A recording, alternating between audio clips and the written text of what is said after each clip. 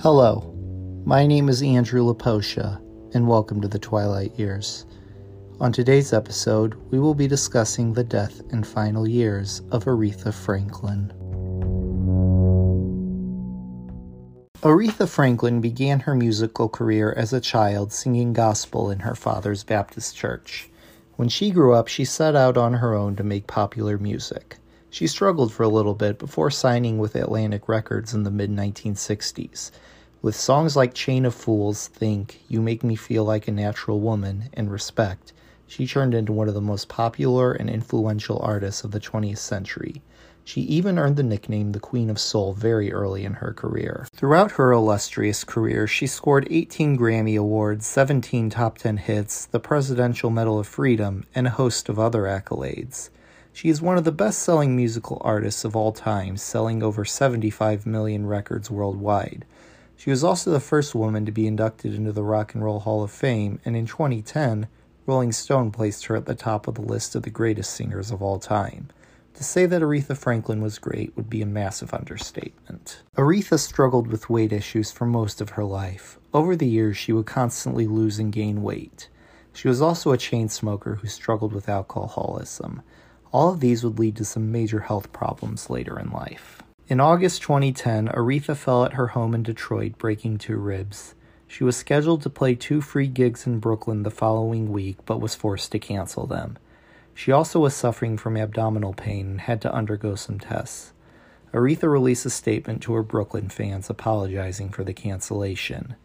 In November of that year, Aretha was hospitalized for an undisclosed reason, and she canceled all concerts and appearances up to May 2011. She was to undergo a medical procedure in the next few days. Fans feared the worst, and a prayer vigil was held in Detroit. There were some tabloids that said she had throat cancer, but a reliable source said it was pancreatic cancer and that she had just weeks to live. One report stated that the surgery was successful, and some close family members said she was doing well during recovery.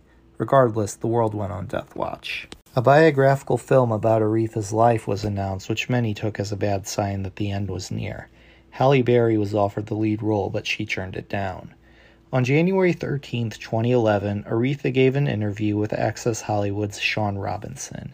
In the interview, she set the record straight. She never had pancreatic cancer. In fact, she said she never knew where that even came from. While Aretha did admit she had a health scare, she chose not to go into details. However, she did say that she was in great pain that almost brought her to her knees.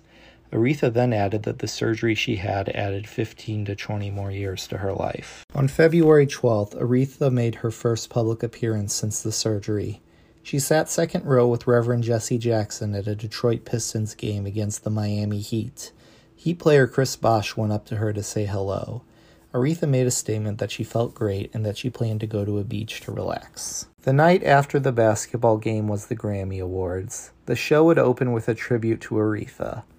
Host LL Cool J introduced Christina Aguilera, Jennifer Hudson, Martina McBride, Florence Welch, and Yolanda Adams, who performed a medley of Aretha's greatest hits.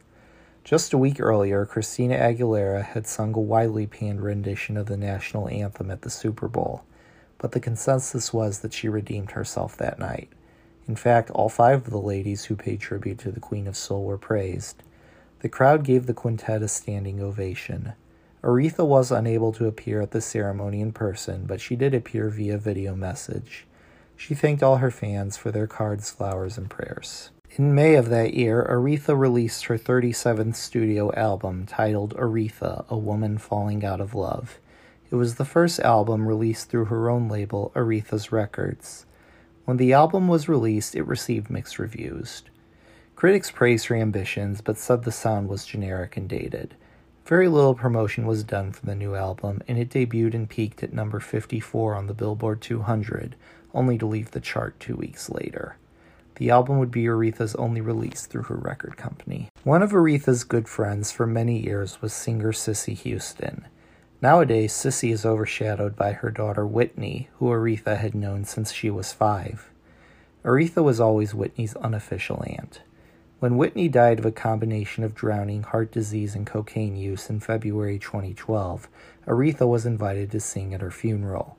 At the funeral, Whitney's cousin Dionne Warwick called for Aretha to come to the pulpit, but Aretha was nowhere to be found. She was forced to cancel at the last minute when she had terrible leg spasms the night before. She decided the best option was to stay off her legs so she could perform at the concert that was to occur that night. At that concert, she paid tribute to Whitney, performing her song, I Will Always Love You. In May 2013, Aretha canceled some shows. Though she did not go into details, she did say that they were under her doctor's orders. She also canceled several more appearances that year, including an appearance at a baseball game in Chicago that honored her civil rights achievements. Aretha never told the public what her mystery illness was, but she did tell the Associated Press that she made a, quote, miraculous recovery. She did, however, say that what she had was common in women. She told her fans to keep praying for her. She said she was about 85% healed, but she would not go back to performing until she was at 100%. By December, she was back to performing again. In 2014, Aretha signed with RCA Records, working with her old friend Clive Davis. An album was also announced with producers Danger Mouse and Babyface. Aretha also went on a multi-city tour that year. In September, Aretha appeared on The Late Show with David Letterman.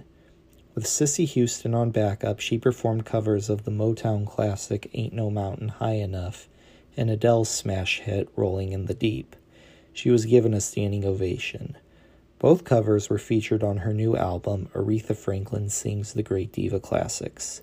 The cover of Rolling in the Deep debuted at number 47 on Billboard's Hot R&B Hip Hop Songs chart, and she became the first woman to have 100 songs placed on the chart. If you're like me and you wanted to start a podcast, but were not very tech-savvy, you wouldn't have known what to do. Then I heard about Anchor. If you haven't heard about Anchor, it's the easiest way to make a podcast. Let me explain. It's free. There's creation tools that allow you to record and edit your podcast right from your phone or computer. Anchor will distribute your podcast for you so it can be heard on Spotify, Apple Podcasts, and many more. You can make money from your podcast with no minimum listenership. It's everything you need to make a podcast in one place. Download the free Anchor app or go to anchor.fm to get started. In the summer of 2016, concerns about Aretha's health began again when she canceled more concerts under her doctor's orders. In February 2017, she formally announced her retirement. She said that she wanted to spend more time with her grandkids before they went to college. However, she did say she planned to record a final album with Stevie Wonder, which sadly never came to fruition. At one of Aretha's last shows, she told the audience to keep her in her prayers. Aretha gave her last concert at the Ravinia Festival on September 3rd.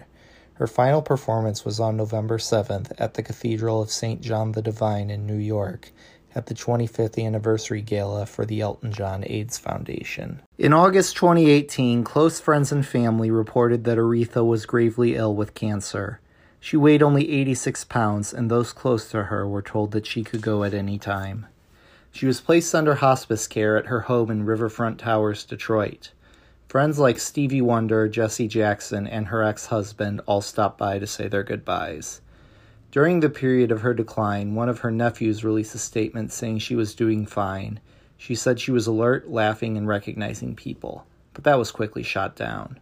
A tribute concert to be held at Madison Square Garden was already in the works. On August 16, 2018, Aretha Franklin died. The cause was advanced pancreatic cancer.